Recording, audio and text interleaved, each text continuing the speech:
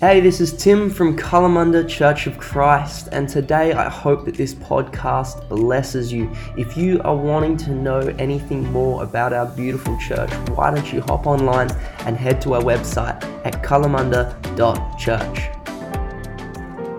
Father, we just wanted to say that this morning, that we love you so much. Just love you so much, Lord. We want to say that it's all about you, Father, your name, the name of Jesus. Just in this attitude of prayer and worship, just as you're closing your eyes before the Lord, just soak in his love. You know, we can't do anything without knowing he first loved us. Lord, we thank you that we're not here bragging about how much we love you, but we're boasting in how much you love us this morning. That love that casts out all fear, that love that sets us apart, that love that brings us together. Lord, would you fill every heart this morning with your love afresh, fall afresh on us. We love you, we love your name, that name, Jesus. Thank you that you are, and I pray that you would from this day forward in a fresh way be a light and a lamp to our feet, Lord, that the path forward would be clear and would be defined by Holy Spirit steps all the way. That we know that the leader and chief shepherd of this church, his name is Jesus, and that he has control, and we give you freedom to move.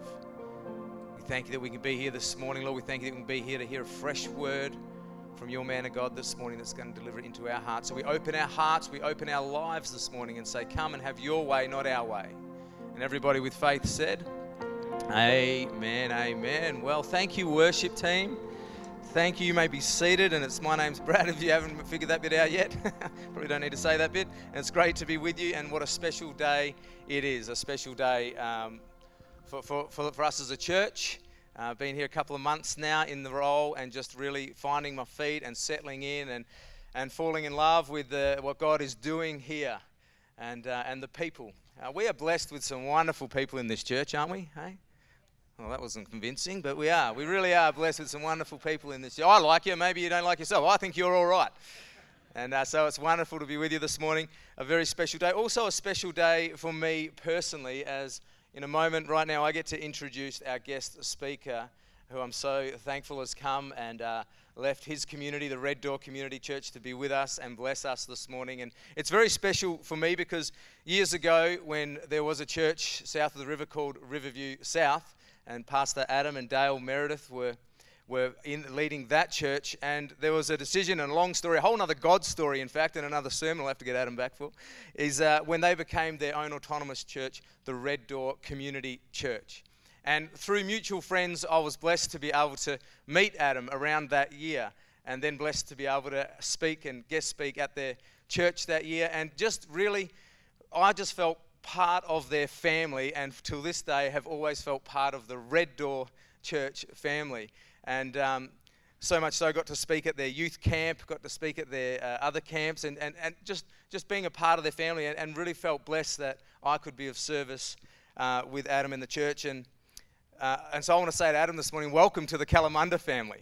Welcome to our family. We are all family, and I want to welcome you here. In fact, I remember also, just to give a bit of context, when we were going through our hospital journey, one of the toughest times that we've been through, as many of you know, one of the first phone calls I made was to Pastor Adam, and reached out, and they just supported us as a church, supported our family. So much so, they even did a prayer meeting at PMH and filled up that little chapel and had people praying and then helped us in generous ways and looked after us and supported us. So they have a special place in my heart, and I say all that to say thank you, Adam, for modeling to me what leadership looks like with a kingdom heart, with a kingdom mind. Thank you for the way that you've loved us and supported us. And this has been to me a special privilege to welcome him, because he's welcomed me many times, but this is an opportunity I get to say, lean in, church, family. I just love this man. I love his heart for the kingdom, his heart for Perth. And the thing I really love about him is when you're around Adam, you just feel like God loves you a little bit more. And that's how I feel. So would you give a warm welcome, and please welcome Pastor Adam Meredith, who's going to preach this morning. Bless you. Go for it, mate, that was a really good intro. I think it's the best one we've had. Well, Kalamunda Church family, I'm feeling a little bit envious today because Brad and Sky are now fully planted here, which means they're not going to be all the time with us over at Red Door. So that's a bit of a shame. But huge thank you for having me today. Real honour to be with you, and love this family, love the Pattersons, love the journey they've been on. One of the things I enjoy about Brad is when he's talking about scripture and teaching.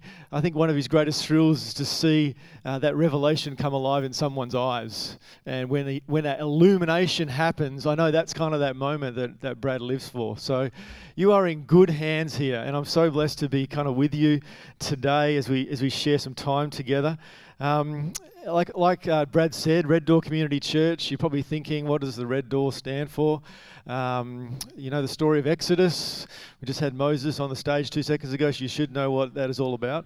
God said plague after plague. The final plague that God sent to try and get his people to be freed from Egypt under slavery was the firstborn of every family in Egypt would perish, but God didn't want his family, the Israelites, to perish. So he had a plan. He said, take the blood of the lamb and slaughter it and put it on the doorpost, make the door red, so to speak, and your family will be saved. Your family will be rescued from death. 2,000 years later, that lamb has been slain. It's the Lamb of God, Jesus Christ himself, and his blood has been shed on the doorposts of our hearts, and we are forever rescued because of him. And so today, as much as Red Door's our church name, we all share in the blood, don't we? We all share in the rescuing, saving, redeeming blood of Jesus. And I forgot some of those things, Brad, the journey we've had. Love you, man. Big time love you. And I think to give a little bit more background about Adam 48 this year, been married 23 years this year, so it's kind of getting serious now. I've got 3 children, 20, 18 and 16, and a real joy to be leading a church community in Coburn for the last 10 years. If you want to get to know Adam, you can kind of get to know me. I like basketball. I like gardening. I like sneakers. I love the church, and you can kind of get to know me in a certain way, right? With all the things I like and I dislike. But if you really want to get to know Adam, you've got to meet my wife, Dale, right? There's something about my wife that brings out more of who Adam is when I'm around her, right? There's something very unique. If you've been married 14 minutes, you'll know that is true. Today, as we consider the church, today you're in the brink of a new season as a church. As we consider the church, I want you to know that if you feel like, well, I can just know Jesus by myself, I don't need to know his bride. Actually, what it does, you can know Jesus, but just by himself and kind of be isolated from his bride, his church, but you'll only get a sense of like a two-dimensional Jesus, so to speak. You only see part of him. But when you see him as you connect with his bride, as you love his bride like he loves his bride, you get to see more of who Jesus is. You get to see the significance of who he is. I saw this video a little while ago, and it's just a bit of a short clip of this strange animal that they call, it's going to play right now, hopefully. It's a pug dog. And this pug dog is actually not licking the water, he's licking the shadow of the water. See, this is what it's like, Christian. Sometimes when you don't plant yourself in a church family, right, you can believe that you're taking the living water, and in many ways you are close to it, but when you enhance it by the fact that we are his bride, we are his body, when we're connected into the fullness of who his church is, the body of Christ, we actually don't live in the shadows anymore. We live in the fullness of who Jesus is. Does that make sense? And so today I really want to encourage you in this fresh season, this new season that this church is embarking on, a fresh day, to lean into the concept of what is it to be one? What is it to be his church, one church? And so we're going to jump in John 17 from verse 20. My wife is speaking this morning at Red Door on John 15. I'm telling her I'm doing John 17, and John 13 got referenced a little bit earlier, so we're in John. It's on the screens. John 17, verse 20, and it says, "My prayer is not for them alone. I pray also that those who will believe in me through their message, that all of them may be one, Father, just as you are in me and I in you, may they also be in us, so that the world may believe that you have sent me. I have given them the glory that you gave me, that they may be one as you are I, as we are one. I in them and you in me, so that they may be brought to complete unity. Then the world will know that you sent me and have loved them even as you have loved me. Father, I want those you have given me to be with me where I am and to see my glory, the glory you have given me. Next slide. Because you loved me before the creation of the world. Righteous Father, though the world does not know you, I know you, and they know that you have sent me. I have made you known to them and will continue to make you known in order that the love you have for me may be in them and that I myself may be in them. Father, on this new day for Kalamunda Church, God, we want to ask, Father, for your Spirit to remind us that how we connect to one another is so important and how it reflects how you are eternally connected, Father to Son, Son to Holy Spirit, that there is a connection that cannot be broken. Father, thank you that you would illuminate your word to us this morning, that there would be a freshness about what it is to be the body of Christ together. In Jesus' name, amen. There's so much to cover in John 17. I'm not going to try and get through it all today. But first we must understand that unless you have unity with Christ personally, it's hard to have unity with one another. Does that make sense? So today we're not necessarily talking about what it is to be reconciled with Christ as an individual. We're talking about what it is to be reconciled one to another because of Christ. It's because of his work. We are the body of Christ locally, nationally, globally. We are the capital C church. Unfortunately, in heaven, there isn't a corner where all the Church of Christ people hang out. Jesus said he would build his church. He didn't say he's going to build his churches.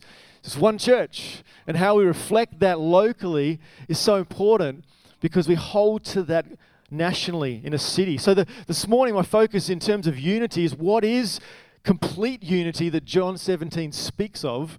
Why is it so important and how can we get it? So what does it mean, complete unity? Does it mean the same local church? Does it mean no more denominations? No, it can't be, because it says that the world will see that the Father has sent the Son. There's something about complete unity that is so starkly unique that the John 17, the prayer of Jesus, says that it's something so powerful that the world will see that the Father had sent the Son. And so I don't know if we've actually seen that yet. I don't think it's referring to structural organizational unity, because we've done structural unity, haven't we? You see lots of denominations, but still the world has not yet seen so radically that the Father in heaven has sent the Son, Jesus. Unity is not about uniformity. It's not about conformity. It's not about creating a structure that contains, restricts, or controls. It's not about coming to a combined set of agreement on a particular difficult issue. Unity is simply relationship, a way of standing with others, despite our differences in substance and style, and saying we are one. We reside under one name, and his name is Jesus. Actually, being one with each other and with Christ is not an optional deal. Being one is the desire of Christ. In separating, in dividing, in disputing, we throw doubts upon the oneness of who God is. Because if we're divided and we're his body, do you see how it connects to the question mark of, is the Father, Son, and Holy Spirit as one as they really are? If they are one, surely our resemblance of their unity and oneness should be in line, in tune. Does that make sense? The world will not be persuaded by doctrine, a good argument. It will not yearn for communion with the Father on the basis of well-argued theology. It will turn from destruction to hope not because of moral judgments or condemnation. The world will yearn for the Father when it sees the church be one with each other, just as Christ is one with the Father, the Son, and the Spirit of God. Does that make sense? All of them will be one. All of them. Not just people from the same nation, not just people from the same denomination. It was interesting, historians, when they look at the rise of different national religions, it was very normal that this nation would have this religion, this nation would have this religion. Christianity was so remarkably different that it didn't matter what nation you came from, it didn't matter what social circle you came from, or the security that you had as an individual, what sort of stature you had as an individual. Christianity broke through all the barriers of cultural connections because in Jesus we believe that He's the Savior and God of all people. And so what's starkly different is that it was a unity that goes beyond national lines, cultural lines. This is such a striking aspect of Christianity. The spiritual truth is actually we are one. We are one already. But I believe the Spirit of God in this hour is leading us all to live like that is true. To live like it's true. Does this mean we have to become the same? No, it doesn't. But actually the walls need to come down enough, to drop the walls enough. Just enough, not that we lose our nuances, but actually that we can have relationship one to another. We need our differences, you see. Our differences actually prove that our unity in Jesus is actually real. To have relationship, a loving relationship within the body of Christ, both locally, state, nationally. What does that look like? I've got just some quick little thoughts about what does it look like that when the walls come down, how can we have relationship enough? What does that relationship look like? What does a loving community look like? Just some thoughts to probe you, to be honest. It says this, firstly, in Acts 2, this idea of as a church leader is when you see someone in the body in need, I love to resource the church. One of the things that gives me greater joy, because when we resource the church, like you've got to remember, this is Red Door. Please know that I'm not blowing my horn here. But what I'm trying to say is the idea of when you see someone else in the body hurting, we all hurt. And therefore, can we help one another in a way that declares to the world around us that we are actually one family? So Brad, had some wonderful things to say about supporting his family. I'm like going, yeah, that's because we're family. Why wouldn't you? Now, does that mean you need to be connected to every single individual in the body of Christ? No, but those who you are, when they're hurting, do you hurt? Do you hurt enough to share possessions one with another? Secondly, sharing problems. Galatians 6, bearing one another's burdens, asking for help, not proud enough to ask for help. Number 3, one in sharing truths about each other. Oh, now we're getting intimate, aren't we? That sense of Ephesians 4, speaking truth in love. Speaking truth in love one to another. You see, you can tell who your real friends are. They're the ones who stab you in the front. Your bad friends, they stab you in the back. But the body of Christ should be getting used to the scalpel work of stabbing each other in the front when we see things that aren't right. We're doing it in love because we love each other. That's what it kind of looks like as a loving community. That's kind of a hard one, I get. One in sharing failures. That's not easy. We don't like to share our failures, do we? Proverbs 29:25 refers to the concept of fearing God above fearing man. When you fear God, you can actually share your failures one to another because you're not fearing the opinion of another person. When we share our failures, actually the power of transparency is far greater than the power of perfection. When we have enough courage to share how things really are, it actually causes people to come together even closer. When you share your sense of where I've missed it, where I've missed the mark. When you confess sin to one another. I don't know if you've ever had someone come and confess sin to you. Do you kind of go, oh no, I can't be with you anymore? No, I'm sure all of you have that sense of, I actually admire you even more now. Because when we share our failures one to another, it actually builds a unity that the world has never seen. One in sharing someone else's initiative. Man, the body of Christ has some amazing initiatives, but we tend to go, oh, this is what we're doing. Let's make a name for ourselves. Man, find an initiative and don't push your own agenda. Go and support someone else's. Man, that's a great way to reveal a loving community.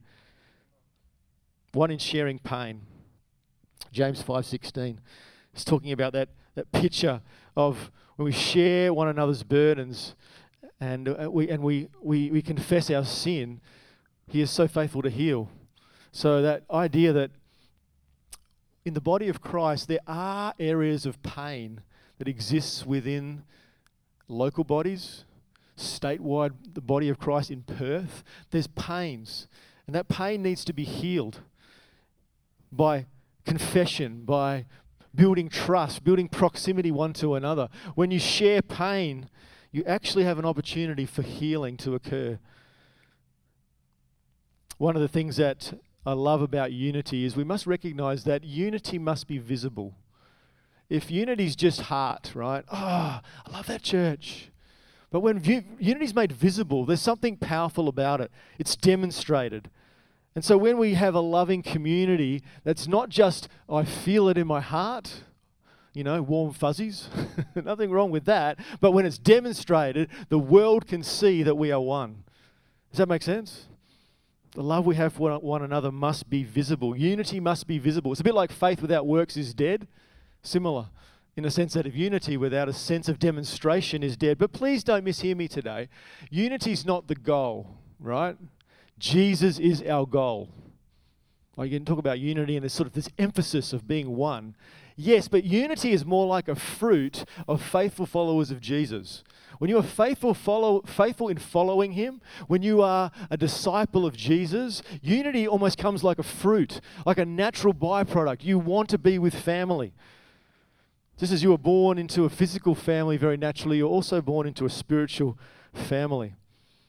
I want to just quickly read Ephesians 4 from 1 to 6. I've got it on the screens there because it describes about making every effort. As a prisoner of the Lord, then I urge you to live a life worthy of the calling you've received. Be completely humble and gentle.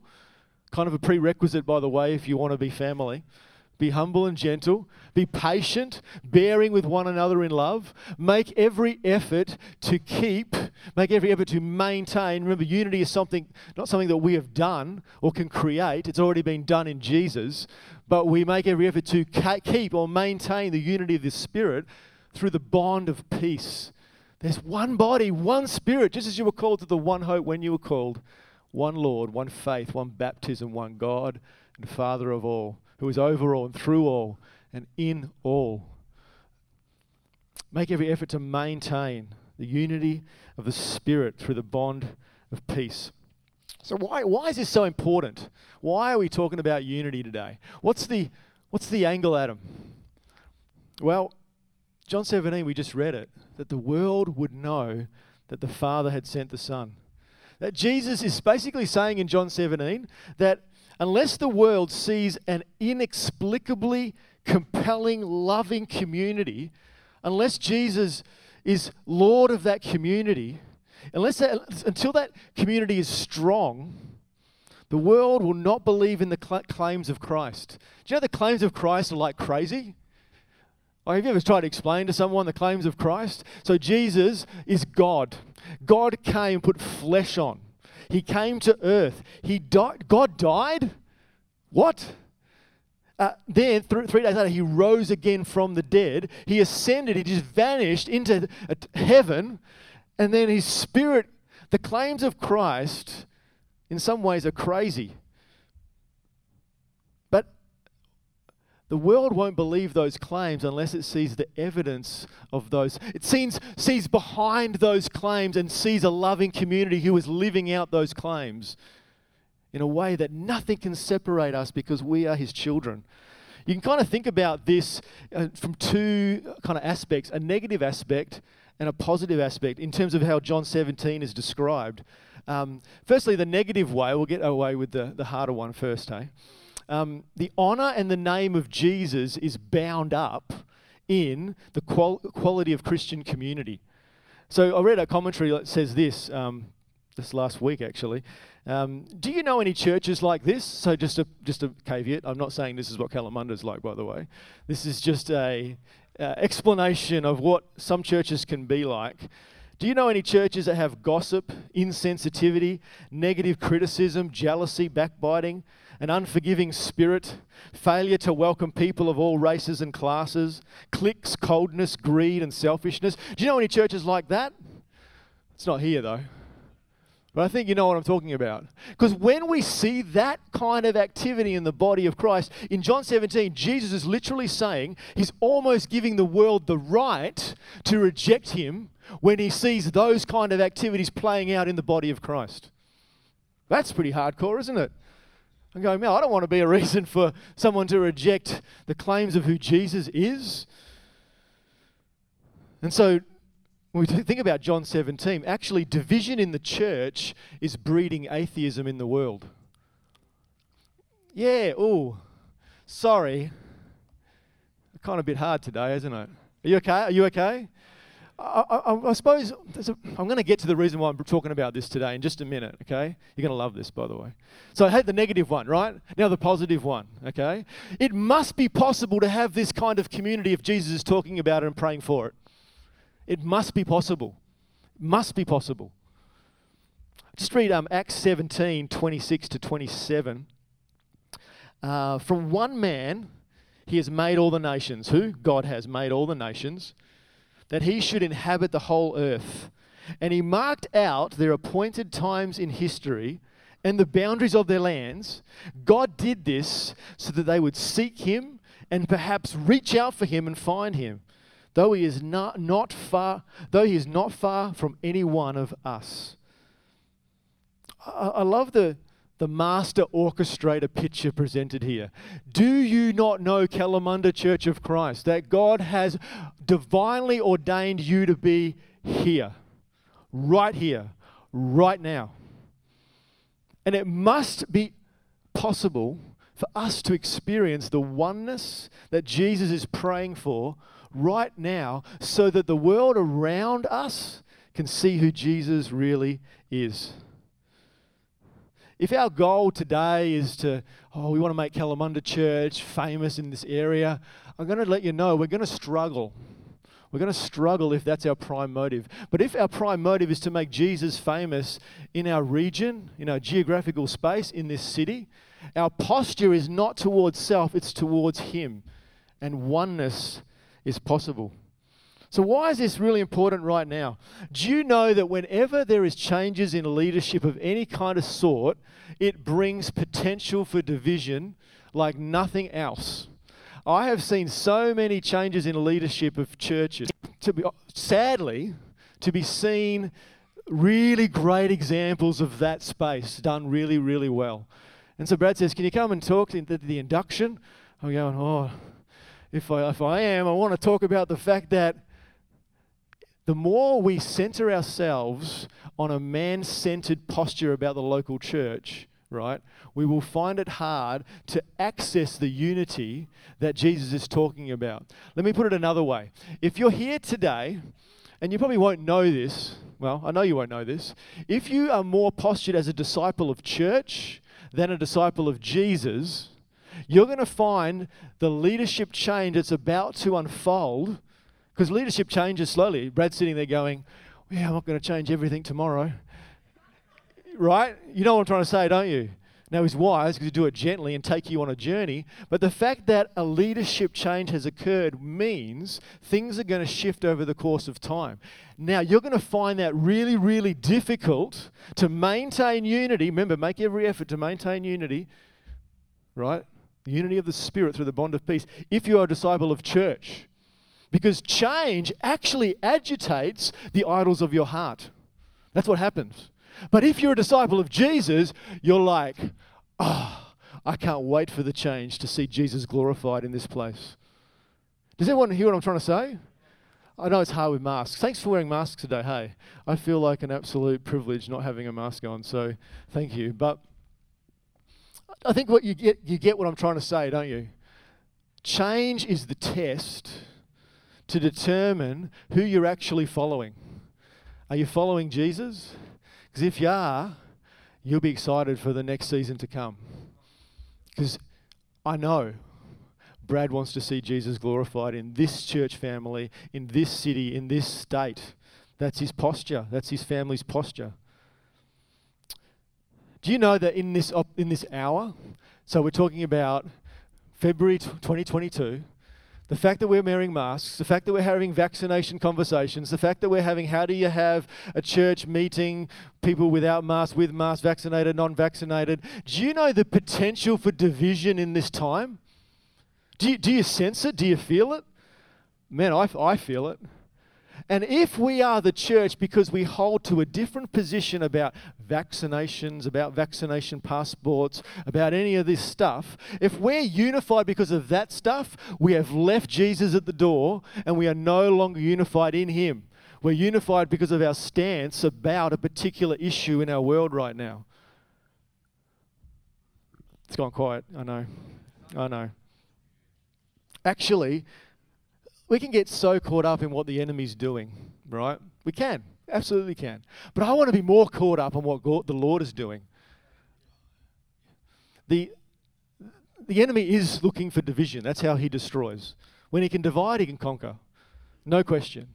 But what the Lord's doing is just awesome. I love his wisdom is above the enemy's wisdom.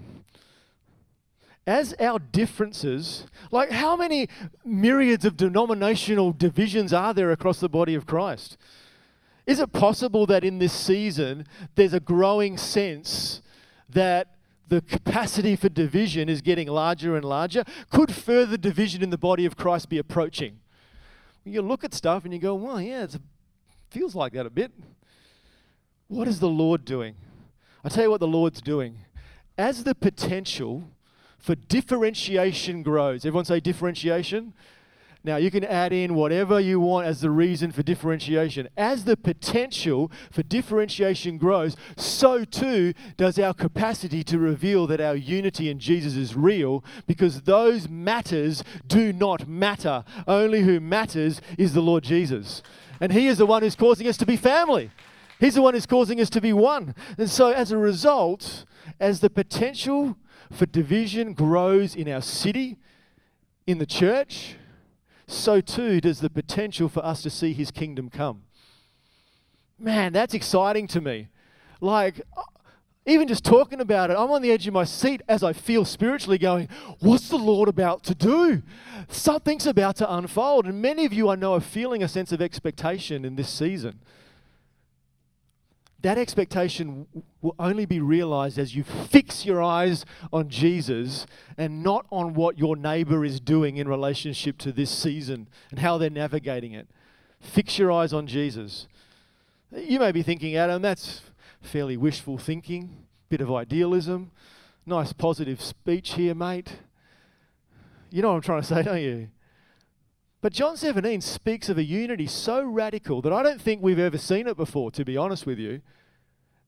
And there's an onlooking world, and please be assured, they are looking. They are watching. You might think, no one's watching Kalamunda Church of Christ. They're watching, and they're waiting. They don't know it, but they're waiting to see the unity that is in the Father and the Son and the Holy Spirit reflected in the unity of his family. They're waiting to see a radical unity like the world has never seen before. How can you, all you lot, be in the same room, love each other, share resources, care for one another, inspire one another by encouraging another person's initiative? How can you do that when you think differently about vaccinations? The world doesn't understand that. Have you been on social media lately? Have you seen the division that exists? Man, there is a unity that is about to be expressed in the body that's going to unlock freshness across our city, across our globe like never before. So the question is, how do we get it? How do we get this unity you're talking about? I'm sitting here going, yeah, tell us, Adam. Like I want to know too. It's obviously not easy, is it? You know, human beings don't naturally operate like this. Humans tend to default towards comparing one another.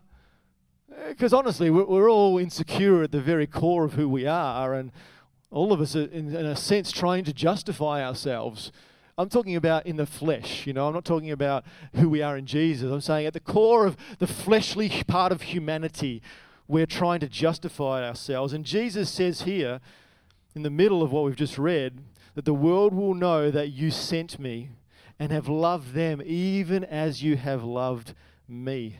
This is remarkable. Did you pick up what I read there? To the same degree that God loves Jesus, he loves you. Brad set me up just as he prayed. Did you notice where you prayed? That we would know that we are loved. Because if you believe that, things will change. But there's something else you could believe. You could believe, well, I'm a good person.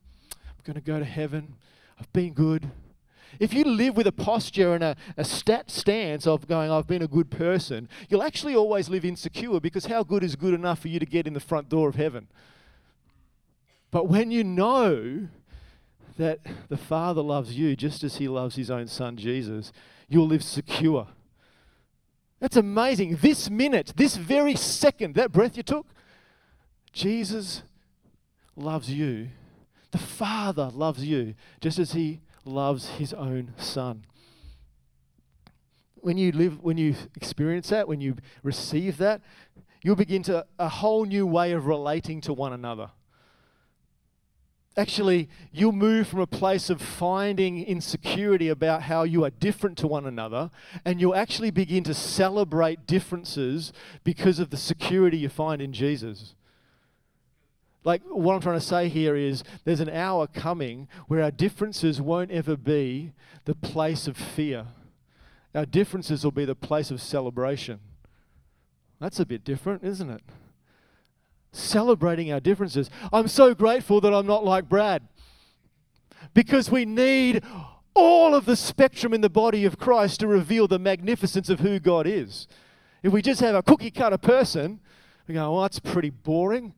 But if we have this broad spectrum of followers of Jesus, children of God, suddenly we get more and more. Remember I told you at the start, if you want to know who Jesus really is, you've got to get to know his bride. And if his bride is small and limited and crusty, right, you're going to get a small piece. See more of who Jesus is, his body. Man, that's exciting to me. And so it's easy to think, when we're walking through this journey that we've landed, we've arrived. We know it all. But it's hard to be molded by a new reality when you have that posture. We're comfortable when we feel like we know it all. Just feel like we don't know it all is kind of scary. But the alternative is to stay in that place of pride and risk falling into, I've got a new word for you today, you ready? Bit of a long one. Sectarianism. Everyone say sectarianism?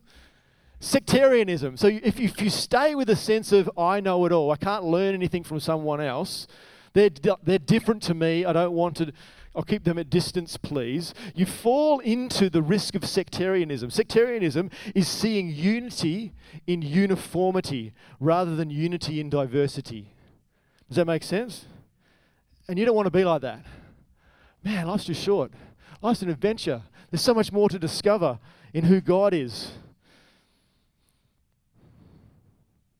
I'm talking about here, when we talk about differences, I'm talking about what we'd call the secondary matters. We're talking about the non-essentials of the Christian faith. You understand that, don't you? That if you believe that Jesus died on the cross, that he rose from the grave, he ascended into heaven, the essentials are believing that. But have you noticed that Jesus, when he left the earth, he didn't give us the Apostles' Creed? He didn't give us okay, these are the important things, and these are the secondary things. He didn't give us the list. Oh, would have been so much easier if he gave us the list. Do you know what I mean? Give us the list, Lord. He gave us something better. He gave us his Holy Spirit that would lead us into all truth. If you're willing to let the presence of the Spirit take precedence, you will find much more of a diverse, beautiful family of believers, that it's the family that God has made and not the one that you have chosen. But how flexible, how movable are you willing to be? How able are you to bear with one another's differences? How quickly can you forgive one another? How quickly can you become one, because Jesus has called you to be one? See, if you can't humble yourselves because of Jesus' will for unity in his body, how able are you to allow God's will to supersede your own will? If your will can't be moved, it's going to be very difficult to enter into the complete unity that Jesus is praying for. And so bearing with one another is what I mean by, they're different to me. How able am I to maintain relationship and proximity with another is very much about how willing am I to forgive them for who they are, if I'm being really honest. Forgiveness is at the core of bearing with one another. How are you to do that? How are you quick to forgive? Forgive quickly, Adam? I don't know if I can. I think forgiving quickly means that, they need to apologize. Well, they need to at least meet me halfway. Come over here. Actually, if you do land in that space, you've misplaced what forgiveness is, and you've thought forgiveness was about justice, and forgiveness is about your personal freedom. Freedom from the prison of unforgiveness. Let God be judge, and you don't have to. And that's a really freeing space. Like, for instance, if I keep a person at distance because of their difference, what I'm saying is I'm actually judge over your difference. But that difference is God's problem, not yours. So live free, able to receive that person, bear with their differences, and you've got the sense of being able to be one a whole lot easier. I want to be a person who forgives quickly. I want to be a person who bears with one another quickly in the body of Christ. So Jesus is the best example of this. So Jesus was the most right person to ever walk the face of the earth. If anyone could come and go, hey, you know how you're different? I'm perfection. You're not. He didn't use that to his own advantage, right? What he did was he actually laid down his ability, his divinity. He laid down his rightness in order to value unity above being right. Let me say that again. If you've been married for 10 minutes, this is your marriage tip for today. Value unity above being right, and your marriage has got a chance of success. Because that's what Jesus did. He laid down his righteousness, right, in order that he could unify himself with humanity. So he valued unity above being right. He laid that down, and he's calling all of us to do likewise. So the degree that you've experienced his love, his forgiveness, is the degree that you can forgive someone else. As you bring this home, I'm going to ask the band to come up and help me. So the exposing statement is this, everybody. If you can't forgive others, if you can't bear with others' differences, there's reason to ask the question whether you've experienced God's love in the first place. That's the exposing question.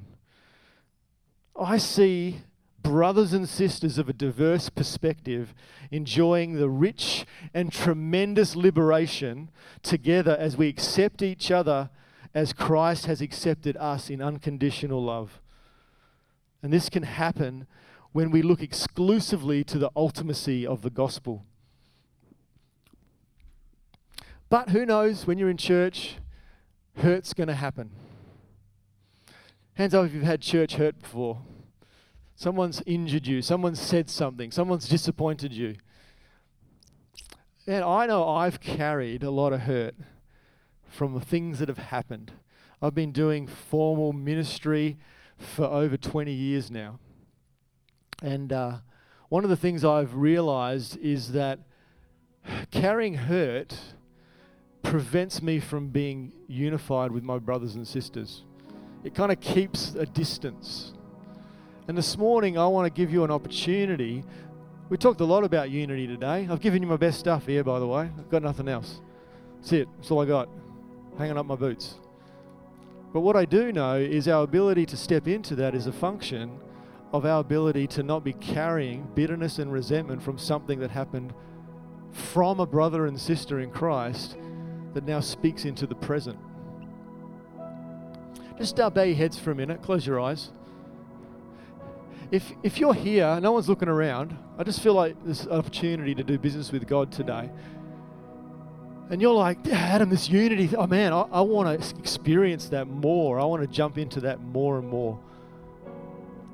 just want to encourage you, if you know that there's pain and resentment from something that's happened in the past and it's still talking to you today, it's still got a voice, I just want you to raise your hand really quick.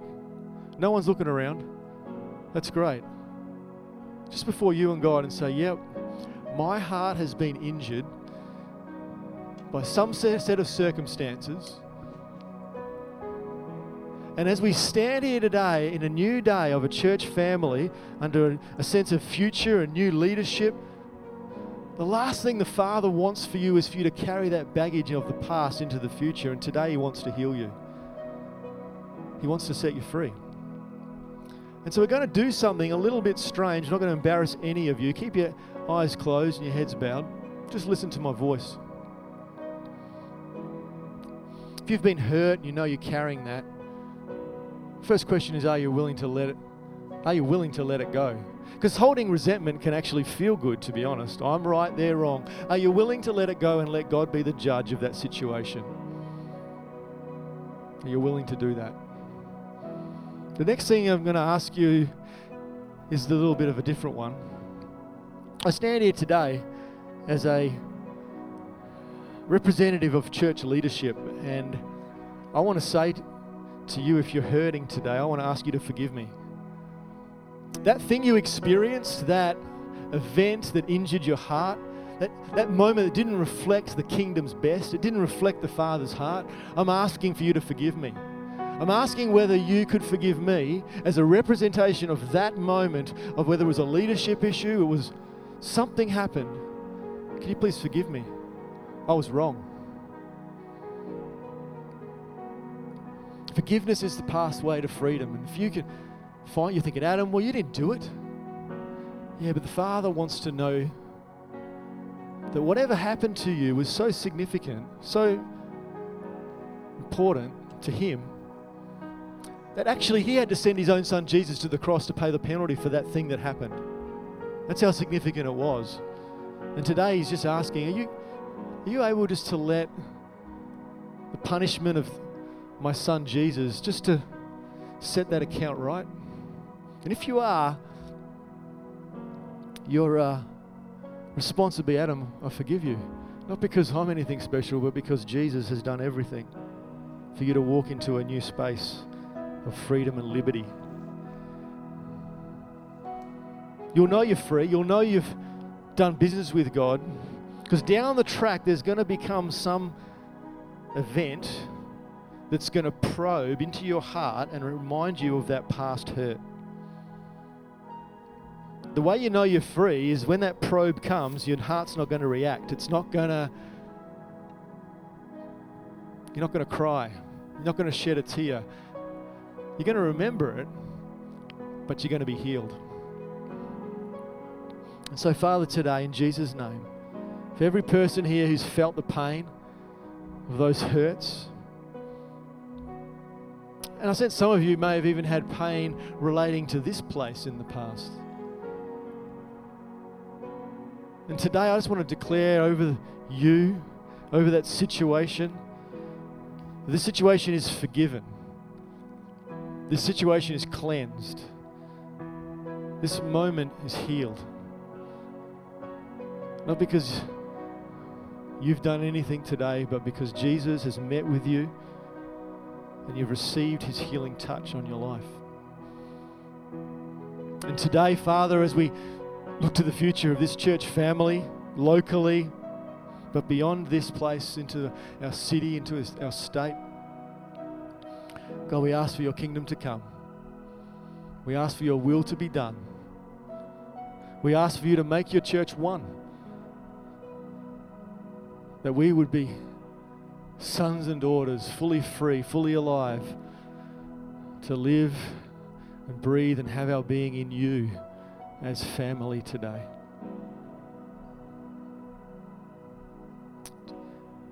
Jesus, I ask that you would empower us to see the answer to your prayer, that you would steer us, direct us into perfect unity.